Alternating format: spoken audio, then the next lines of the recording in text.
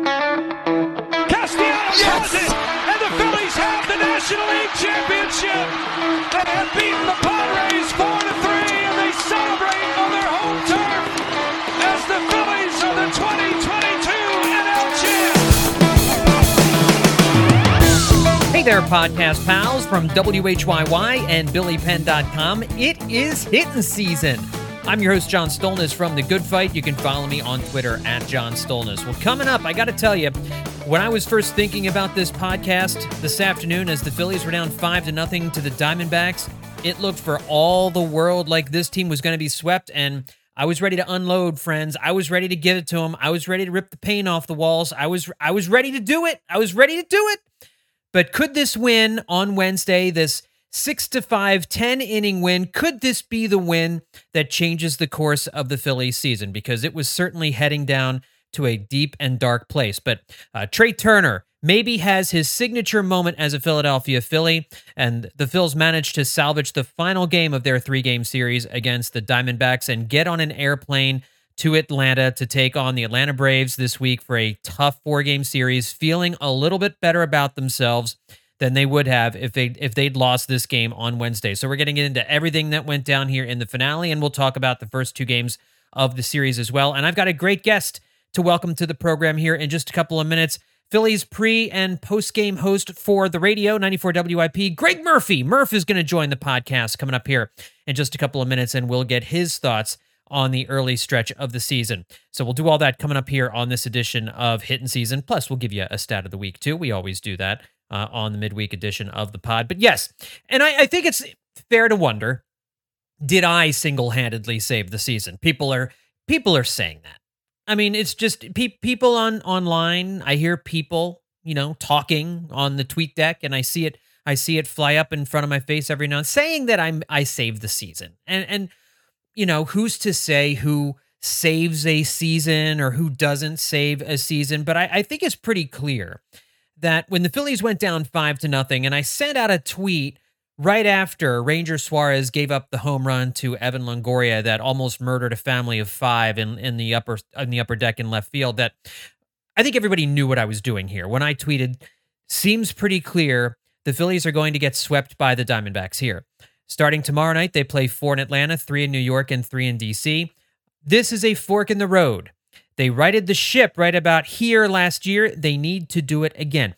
So yes, I wrote that tweet saying, seems pretty clear the Phillies are going to get swept by the Diamondbacks here, knowing the Phillies were going to come back. That's what we call the reverse jinx, kids, okay? See, when you've been doing this a long time, when you've been podcasting a while and you've been writing about the Phillies, you just get an innate sense for these kinds of things. And sometimes you have to do these kinds of things in order to properly motivate a team and just put that energy into the ether. And I knew when I tweeted that it was that the Phillies were gonna turn things around, that Trea Turner would figure it out, that the Phillies would manage to pull this thing out in 10 innings, and I'm just I don't want to take the credit for saving the season, because really the credit goes to the players. But in this particular instance, if there's 1% left over for me, that a little crumb on the floor, then I'll take it. I suppose. But it is, all jokes aside, it's hard not to look at Wednesday's 6-5 season-altering comeback win against the Diamondbacks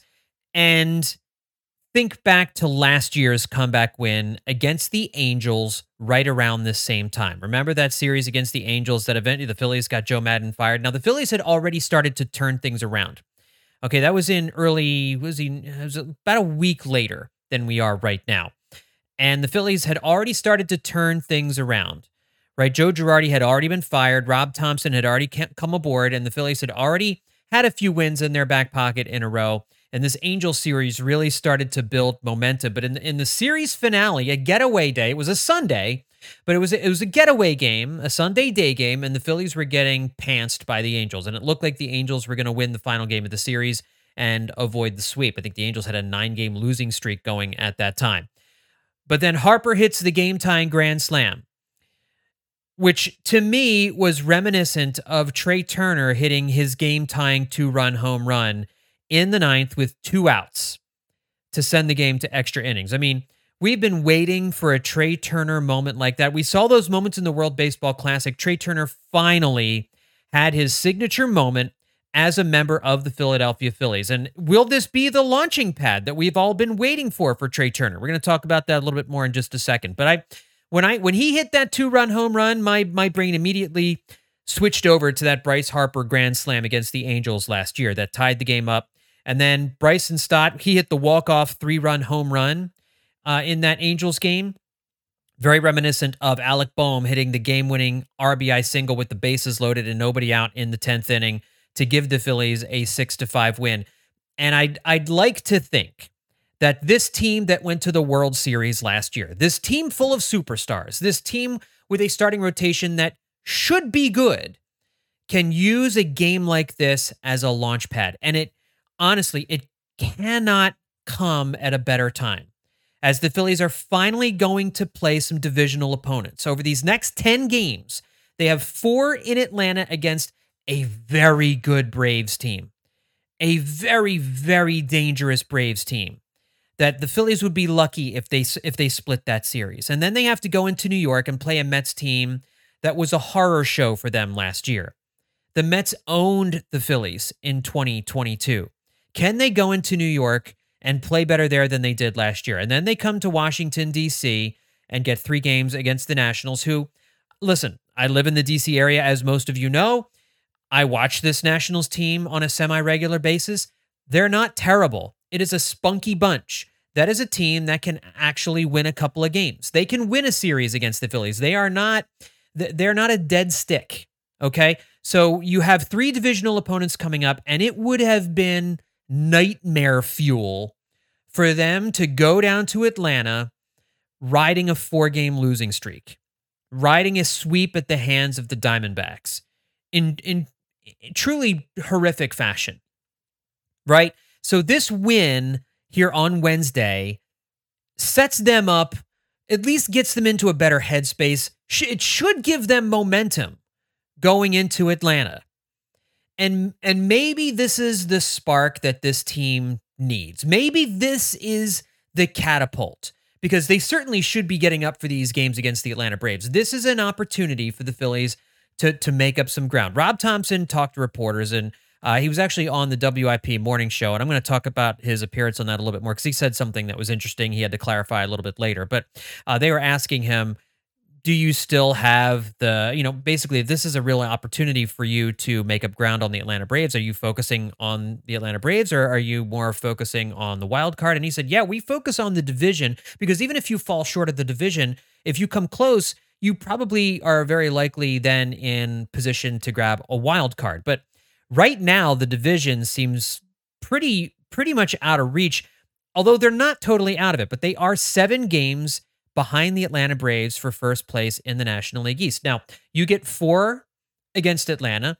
You go in there and you sweep all 4. Suddenly, you're just 3 games back. But I don't think anybody is expecting that. The Atlanta Braves are kind of scuffling right now. They're 5-5 in their last 10 games, but the Phillies are 3-7 in their last 10 games. The Phillies have a negative 31 run differential. The Braves are at plus 55. Right now, only the Dodgers have a better run differential in the National League at plus 56. So the Braves are playing great baseball. They have the best player in baseball, Ronald Acuna Jr., playing for them right now. But if they go into Atlanta, let's say they win 3 out of 4, suddenly they're just 5 games back. They split, they remain 7 games back. At this point, though, you can't look at these series quite that way. You have to take them 1 game at a time and just try and knock that game out. Knock them out 1 at a time and see how close you can get. And this game against, and I hope I'm not building this game up for more than it was. And maybe this was just a 1-game Jack in the Box, thing where it pops out from the little toy box and makes everybody happy, and then they go right back in the box and they play losing baseball to the Atlanta Braves. But this Phillies team on paper should be as good as the Atlanta Braves. Honestly, if we're talking honestly, on paper, this Phillies team, even without Rhys Hoskins, this team should be as good. And even without Jose Alvarado, this team should be as good as the Atlanta Braves. And if they're not, it's a very, very, very, it's a fraction of a step lower than where the Atlanta Braves are right now. And what they really need is they need their superstars to play. They need their superstars to play like Ronald Acuna Jr. has played to a degree. Ronald Acuna Jr. is a special talent. He's going to be the best player on the field with these two teams put together.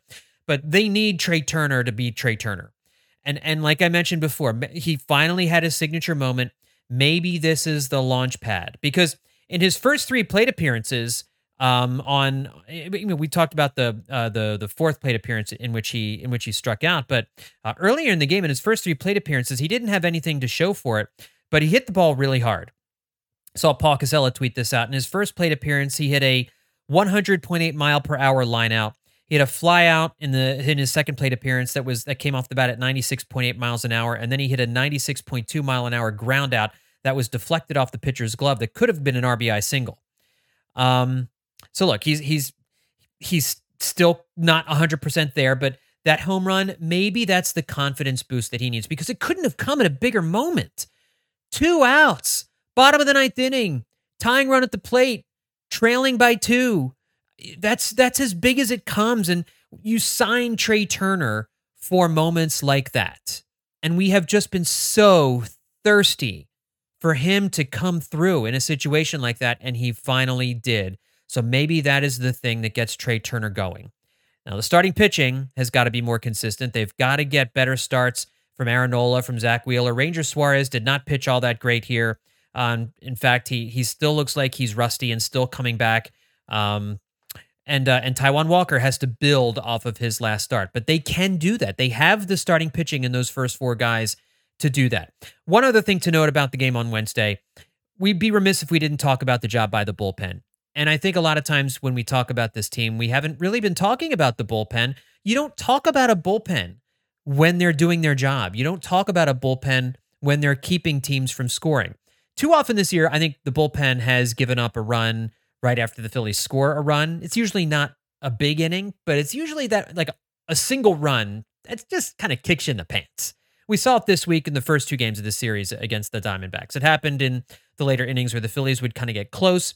And then in the game, say on Tuesday night, they tie the game at 3. The next half inning, Sir Anthony Dominguez gives up a single run.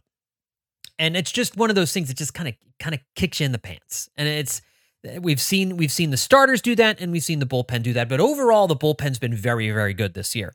And I think it is one of the 5 best bullpens in baseball. And they were instrumental in the Phillies being able to come back and win this game, because keeping the game at 5-0 over the final 4 innings was huge. Now, it looked like Jeff Hoffman, who has pitched very well since being called up, was going to let the D-backs blow this game open in the 6th inning when he walked the bases loaded with nobody out.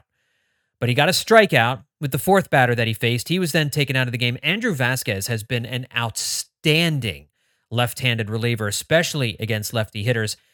He got a 3-pitch strikeout for the 2nd out of the inning, and then a ground out. The Phillies managed to get out of a bases-loaded no-out jam where the relief pitcher came in and walked the bases loaded without giving up a run.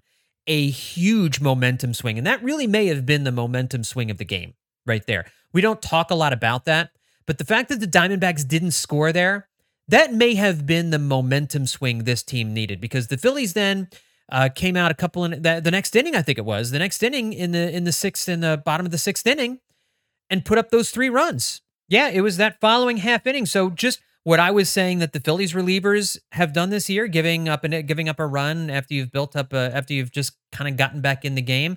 Well, in this case, the Phillies relievers, specifically Andrew Vasquez, manages to wiggle out of a jam where it looked like the game could have been blown right open, and then the Phillies come right out and score 3 runs. At that point, the momentum had fully shifted. Connor Brogdon comes in for the 7th inning, has an outstanding multi-inning outing, 1 2/3 innings, 3 strikeouts. He did walk 3 guys, but you'd like to see those walks come down, but he managed to get out of trouble. And then Junior Marte, who got utterly destroyed by the Rangers in the first series of the season and looked completely overmatched, looked nothing like the guy we saw dominate spring training, now looks like he did down in Clearwater. He's throwing strikes, and we know that he has the stuff. He's got a 98-mile-an-hour fastball, and he's got breaking stuff that is truly knee-buckling. He pitched the 9th inning, pardon me, and he looked like he did down in Clearwater. And a shutout inning for Junior Marte. And then Craig Kimbrell, once again getting the job done. I got to say, I did not think Kimbrell would be this effective this year, but he looks reborn, and he looks very happy being the closer. He looks very happy being the last guy in there. And I think when Jose Alvarado comes back, you'll see both of those guys alternate that job. Kimbrel will probably pitch against a part of the lineup where you have mostly right-handed hitters, and Alvarado will pitch against mostly if there's a stretch of the lineup where you're facing a bunch of lefty guys. But the Phillies really, in Craig Kimbrel, seem to have found the old Craig Kimbrel in there somewhere. And he stranded the zombie runner on second in the 10th inning. And he didn't get his 400th save in the game on Wednesday, but he did get the win. And I don't think he's disappointed about that at all. But the Phillies bullpen, instrumental in them pulling out this win on Wednesday. The one thing I did notice during this series is that the Diamondbacks are a good team. They're good. They're very athletic. And you see that. I think Larry Anderson mentioned that on the radio on Wednesday during the game, how fast their defenders are in the outfield, how they can cut balls off in the gap. And it really did stifle the Phillies offense a couple of different times, kept them from getting extra bases. The D-backs are just a good team. They really are. They're a scrappy group, but they've got a lot of talent. Corbin Carroll's a really good player. And they've got Zach Gallen is obviously one of the best pitchers in the National League, despite what happened in the game here on Wednesday. He's an outstanding pitcher. And they've got a lot of good pieces there in Arizona. That's a potential playoff team. And they showed that in the first two games of the series as they really prevented the Phillies from playing complimentary baseball. They got to Zach Wheeler on Monday. Wheeler wasn't terrible, but also wasn't particularly good. He had trouble putting hitters away, subpar command up in the strike zone. He talked about that after the game. He's just still not executing all of his pitches really well. He should be putting guys away a little bit more than he is, but again, we've talked about this on the podcast, most of the data, most of the metrics, the StatCast stuff tell you that his numbers should be better than they are. He's given up a lot of soft hits. His batting average on balls in play is about 25 points higher than his career average. So you expect his ERA to come down and you expect him to have better luck on the mound than he's had so far this season. And really Tuesday's game, with the opener, where you had, they're still trying to figure out this number 5 spot in the rotation, and I'm going to talk to Gregg about this here in just a second, but it really went as well as it could, although Matt Strom did put them in an early 2-0 hole as he gave up a 2-run home run. He went the first 2 innings. Dylan Covey made it 3-1 the next half inning after the Phillies score a run in the bottom of the second to make it 2-1, and then Dylan Covey, the new acquisition, gives up a run right away and makes it 3-1. But then he settled down and he put up 5 innings of 1-run ball. The Phillies eventually tied it at 3 late in the game. But then again, as I mentioned, Sir Anthony Dominguez gives up the run, and the Diamondbacks end up pulling away to win the game on Tuesday. Ranger Suarez gave up 5 runs in the first 3 innings here on Wednesday, but he ultimately gave them 5 innings. His ERA to start the season, 9.82.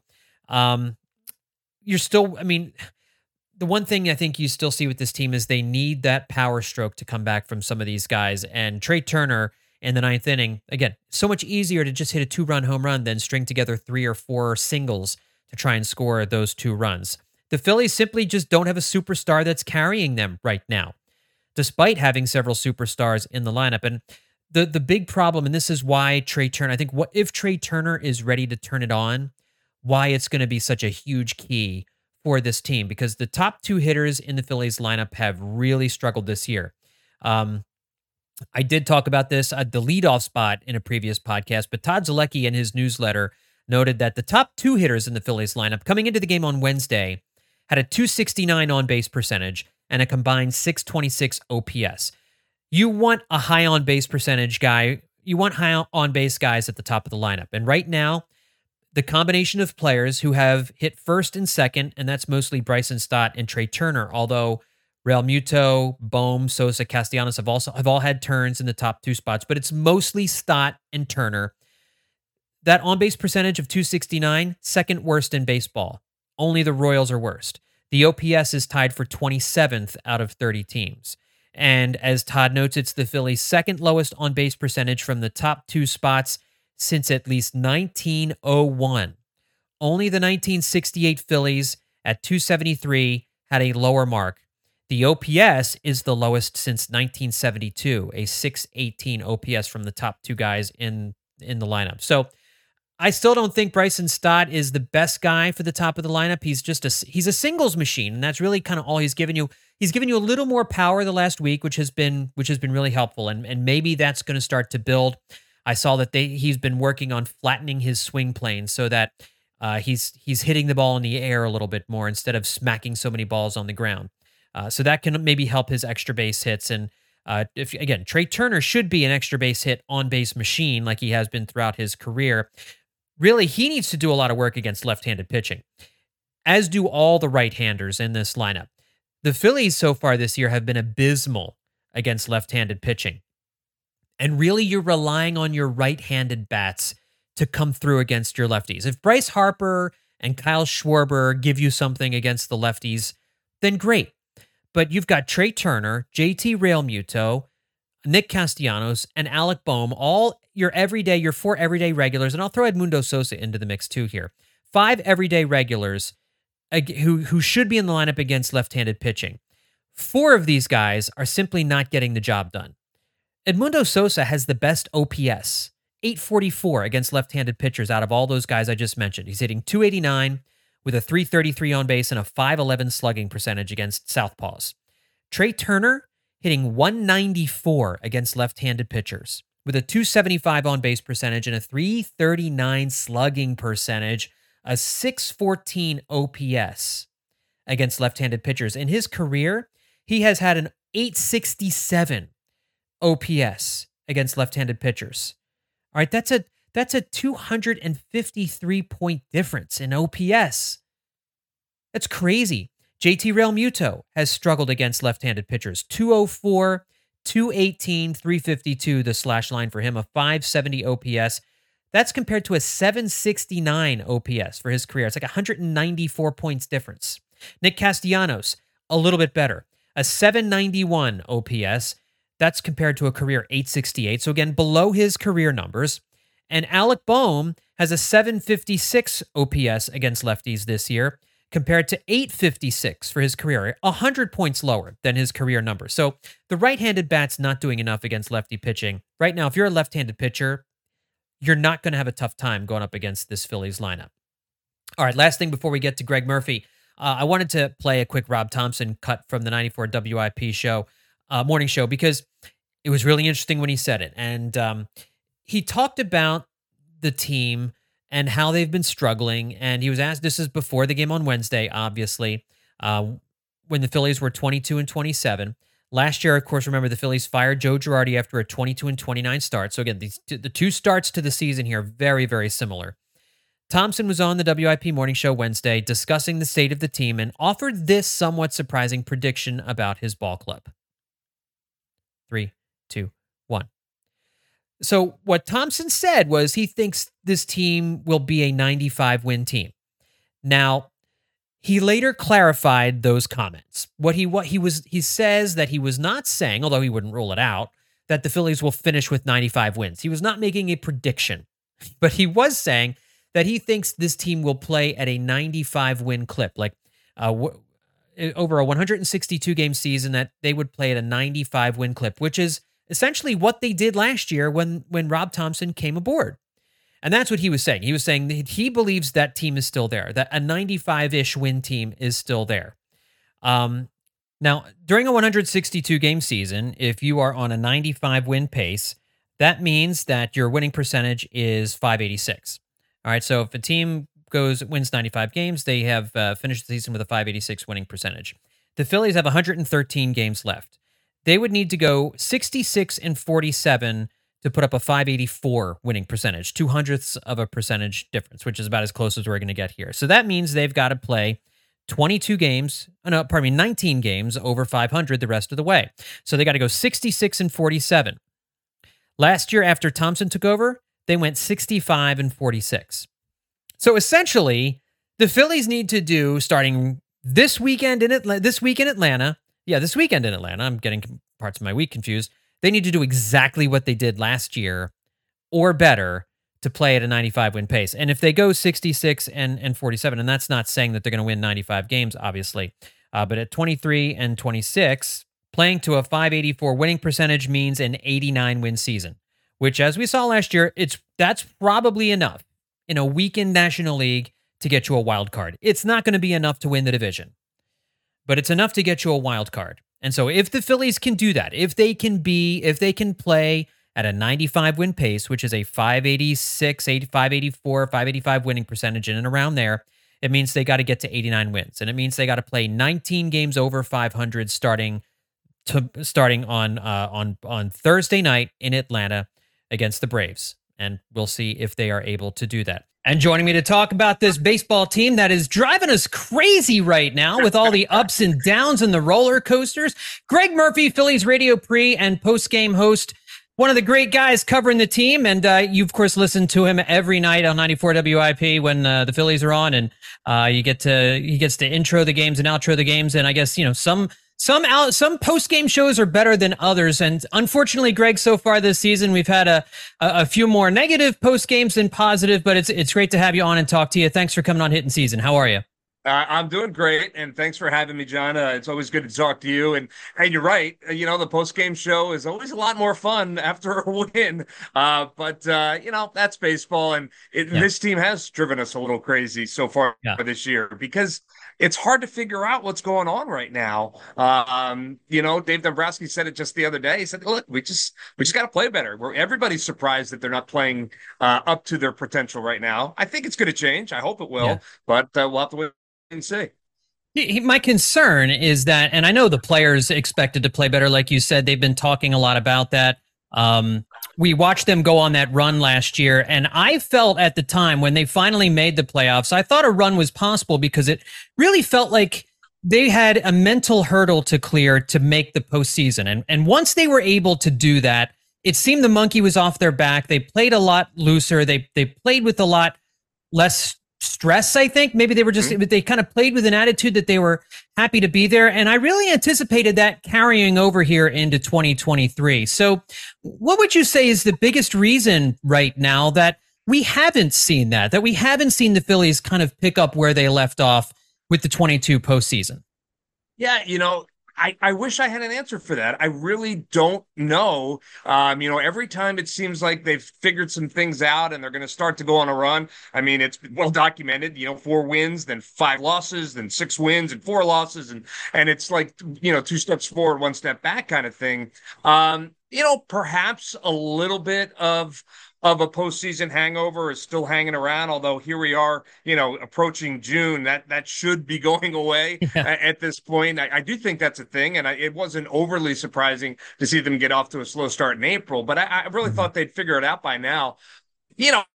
Some of their best players are not playing as well as they need to play. I mean, Trea Turner has been very honest about talking about how he has really struggled early in this season. Again, I totally expect that at the end of the season, we'll look up and Trea Turner's numbers are going to be right where they're supposed to be, which only leads me to believe that, he's going to have a hot June and July kind of thing.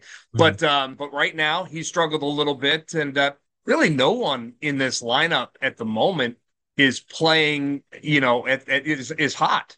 And they need to get a couple of guys hot, and they need to get the starting rotation to be a little bit more consistent. So there's some things that have to happen. Again, I'm not worried about it. I do believe it's going to happen, but let's hope it happens soon. Yeah, and I think one of the concerns that fans have is that the players are relying on last year's experience, that they can duplicate it, right? That they can replicate it, that they can get off to a slow start, that they can be 4, 5, 6 games under 500 entering June, and then everything's going to be all right. And you kind of forget what the journey was like last year. I mean, are they going to have another 9-game winning streak? The Phillies have not had a lot of those in their recent history. So it's not something you can expect to have. Oh, we'll just, once we rip off a 9 or a 10 gamer, we'll be right back in the swing of things. And I think there's a little bit of a worry that they can just kind of flip a switch. And I know they won't say that, but I think that there is somewhere in the back of their minds, they have that experience, they know they've done it, and they can do it again. And while that's all true, while that's all possible, it's kind of a dangerous path to set for yourself. Absolutely. We had that exact conversation last night on the postgame show, myself and Larry Anderson. This idea that you can rely on the fact that you're going to run off 10 in a row and kind of right the ship and get back over 500 and then just start to roll from there. Yeah, that's what happened last year. There is absolutely no guarantee that that's what's going to happen this year. Whether or not the players believe that or not, I'm not sure. Maybe subconsciously in the back of their head, like you said, it's kind of there, like, yeah, we've done this before. But it is a dangerous way to think, and the season will get away, pretty quickly, I think, if you continue to have that mindset. Hopefully there's enough guys in that clubhouse and there's enough leadership in that clubhouse to say, guys, we can't expect what happened last year to happen again. We just need to take care of business on a nightly basis, start winning these series, start playing a little bit better, top to bottom in the lineup, and just, start to roll earlier than and waiting till mid to late August to get things going. Gregg, you're around these guys all the time. I am not, but do you get the sense as you're around them that they're pressing, that they realize maybe they're not performing to expectations right now, and that they're putting a little bit too much pressure on themselves, trying to hit the 5-run home run when they come to the plate? Yeah, I think it's human nature, right? I mean, we're all subject to that. These guys are the best players in the world. They're some of the best athletes in the world. But, baseball is a tough game. It's a game of failure, as we all know. And when things start to compile, it's only natural to just want to try and fix it in an instant. And I think we've seen that. Certainly, Trea has talked a little bit about that. Kyle's talked a little bit about that. He said, he was in that boat last year where he felt like he was pressing a little bit. And I think some of our pitchers are doing that as well, because they see that the lineup is struggling a little bit. So they go out there and try to be perfect, and being perfect on the mound is a very difficult thing to do. And it's a hard way to pitch. So it all compiles on one another. I will say this, though, John. I don't think there's a better person suited to handle that situation than Rob Thompson. I think he is, I think we saw that last year, that he was the perfect guy to come in and kind of fix the culture and fix the way this team was feeling about themselves. And I firmly believe that these guys I know they do. They buy into what Rob is talking about. And I firmly believe that Rob will get this fixed. I really do. I think he's a perfect match for the problems right now that are going on. One of the things that I wrote about earlier in the week was complementary baseball, right? And I think you were alluding to this just a second ago. When the starting pitchers get off to a rough start and give up 2, 3, 4 runs in the first couple of innings, it puts more pressures on the hitters, especially when they come up in clutch situations, high leverage situations, runners in scoring position. We saw that this is a team that can hit with runners in scoring position. Last year, I think they hit 270. They had tied for the third best mark in baseball. So These are largely the same guys. They haven't forgotten how to do this. But like you said, when the starting pitchers give up 3 in the second, even if you've gotten 1 in the first, you find yourself down early and you're trying to do too much. And it's the same, I guess, with the starting pitchers. If you know that the offense is really struggling to get those runners in on second and third, like you said, they try to be a little bit too perfect. For me, I think the onus is on the starting pitcher more than it is the offense. For the starting pitcher to set the tone, and especially here in the month of May, when the team has the second highest ERA in the starting rotation, that it's on them to set the tone, kind of like we saw Taijuan Walker do in his outing on Sunday. Such a huge difference to be able to know that your guy is putting up zeros, so that all you need is 1 or 2 opportunities to come through with runners in scoring position to take home a win. What is your sense on complementary baseball? Do you think it starts with the starting pitcher, or is it a 50-50 kind of thing? No, I totally agree with you. I mean, baseball begins and ends with your pitching. It really does. I mean, it's always been that way. Historically, the teams with great pitching are the teams that go deep into the postseason. And, we've seen it change a little bit in terms of, it used to be that starting 5 that could get you into the 6th or 7th inning virtually every game, then you hand it off to the bullpen. Nowadays, it's changed, but it's still about pitching. The teams with the best bullpens are the ones that we're seeing win championships now. So it's a matter of your starters going 5 and keeping you in the game, and then you handing it off to the flamethrowers that are in the back end of the bullpen and locking it down and making a game feel much shorter than it is to the opposing offense. So, yeah. To me, it does. It begins and ends with pitching. And, you look at the Phillies rotation on paper, and I don't know about you, but I feel pretty good about it looking at it on paper. Now, Zach struggled a little bit last night. He talked about that after the game. Aaron's been pretty good of late, but none of them have been lights out. And I think, again, hopefully we start to see that especially from the top two guys, and hopefully Taiwan, can build on the success that he's had. And Ranger. I mean, Ranger just needs to be healthy, I think, and we'll see a better Ranger Suarez going forward. So, but it's, to me, I guess if I had a major concern, it would be that this rotation has to continue to get better from where they are right now. Greg, the way I've put it is that I think this is a very good baseball team full of very good players who simply aren't playing good. And there's a lot of great analytics websites out there that'll tell you why this is all happening. Trea Turner's chasing too many balls out of the strike zone. We're not walking enough, all these different kinds of things. But really the solution to this as fans, and really I think for a lot of the players, is they really just kind of have to keep going out there and playing, right? I mean, there's nothing they can do. You can't send any of these struggling veterans to AAA, right? You're not going to bench them for 4 or 5 games. And with the starters, you're not going to shelve Aaron Nola or Zach Wheeler or Taijuan Walker if they're struggling. The good players that you're paying really good money to just have to do good, and you have the reasonable expectation that they will at a certain point. Is that a good way of looking at things right now? Yeah, I think it's a perfect way of looking at things. The one thing I think as fans, and I fall into this category because I'm a fan, just like everybody else. As fans, we forget that this is a long. Yeah. Oh, we got some music playing here. Nice. It's a long season, and there's lots of baseball still to be played. Mm-hmm. That said, you want it to happen sooner rather than later. But yeah, I think that's the way the players look at it. We've got to play better.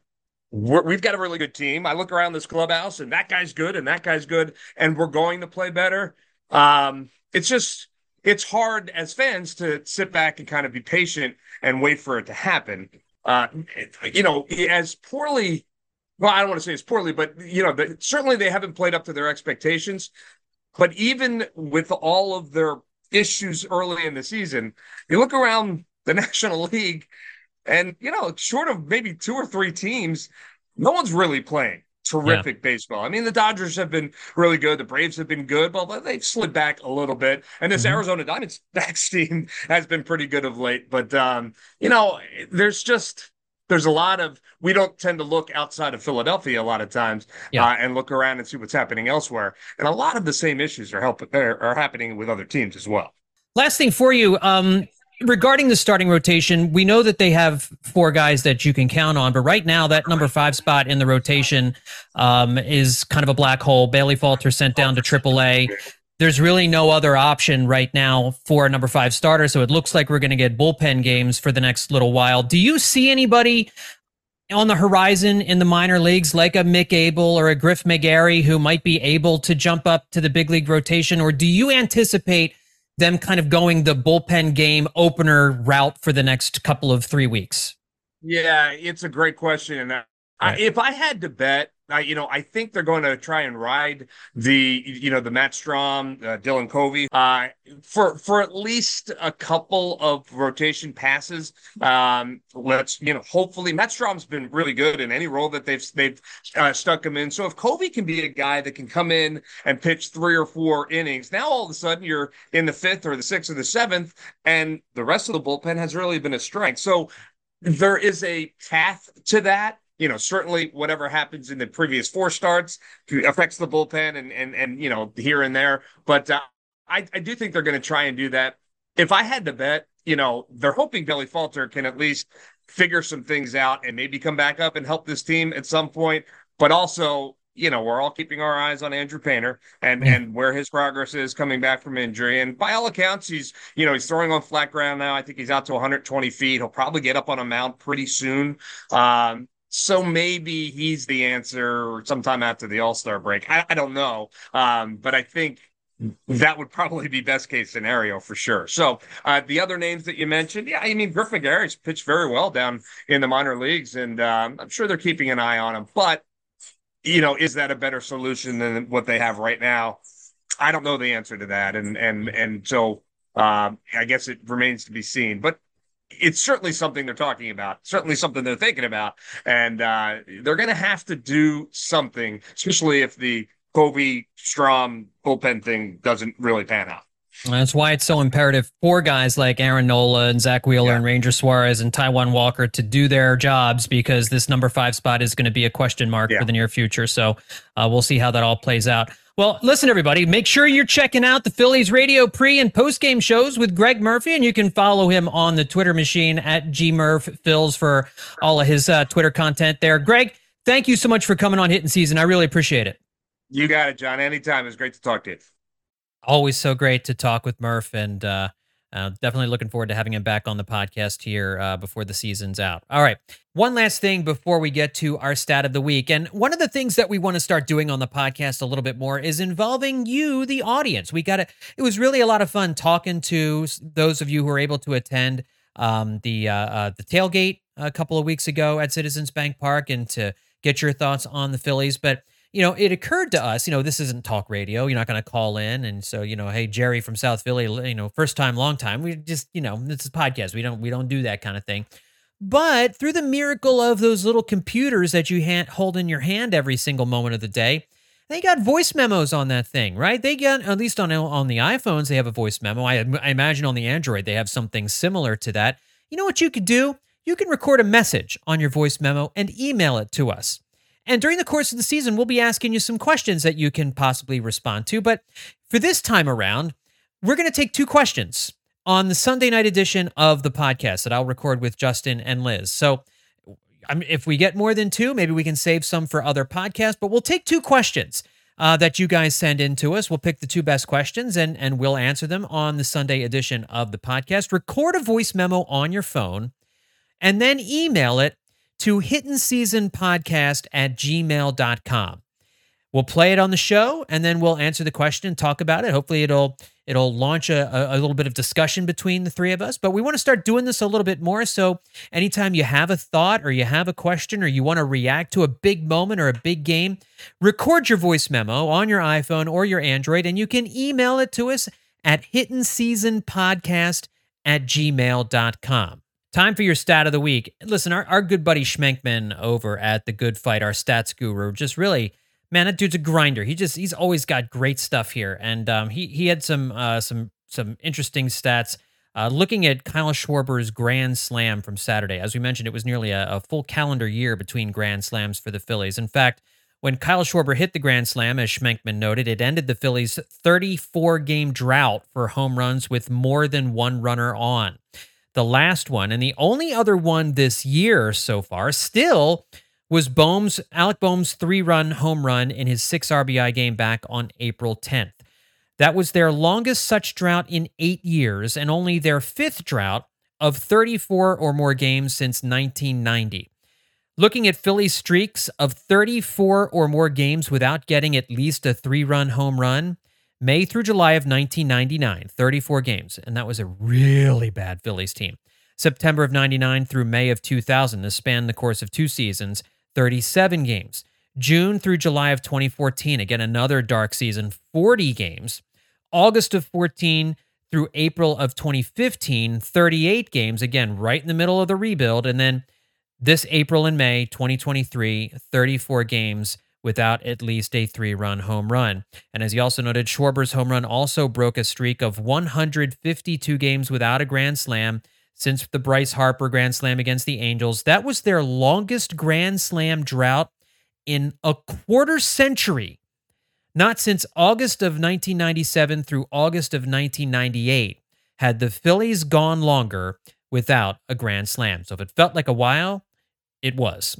All right, folks, that's going to do it for this edition of Hittin' Season. My thanks once again to the great Gregg Murphy for joining me here on this little podcast. And I want to remind you all to check out billypenn.com.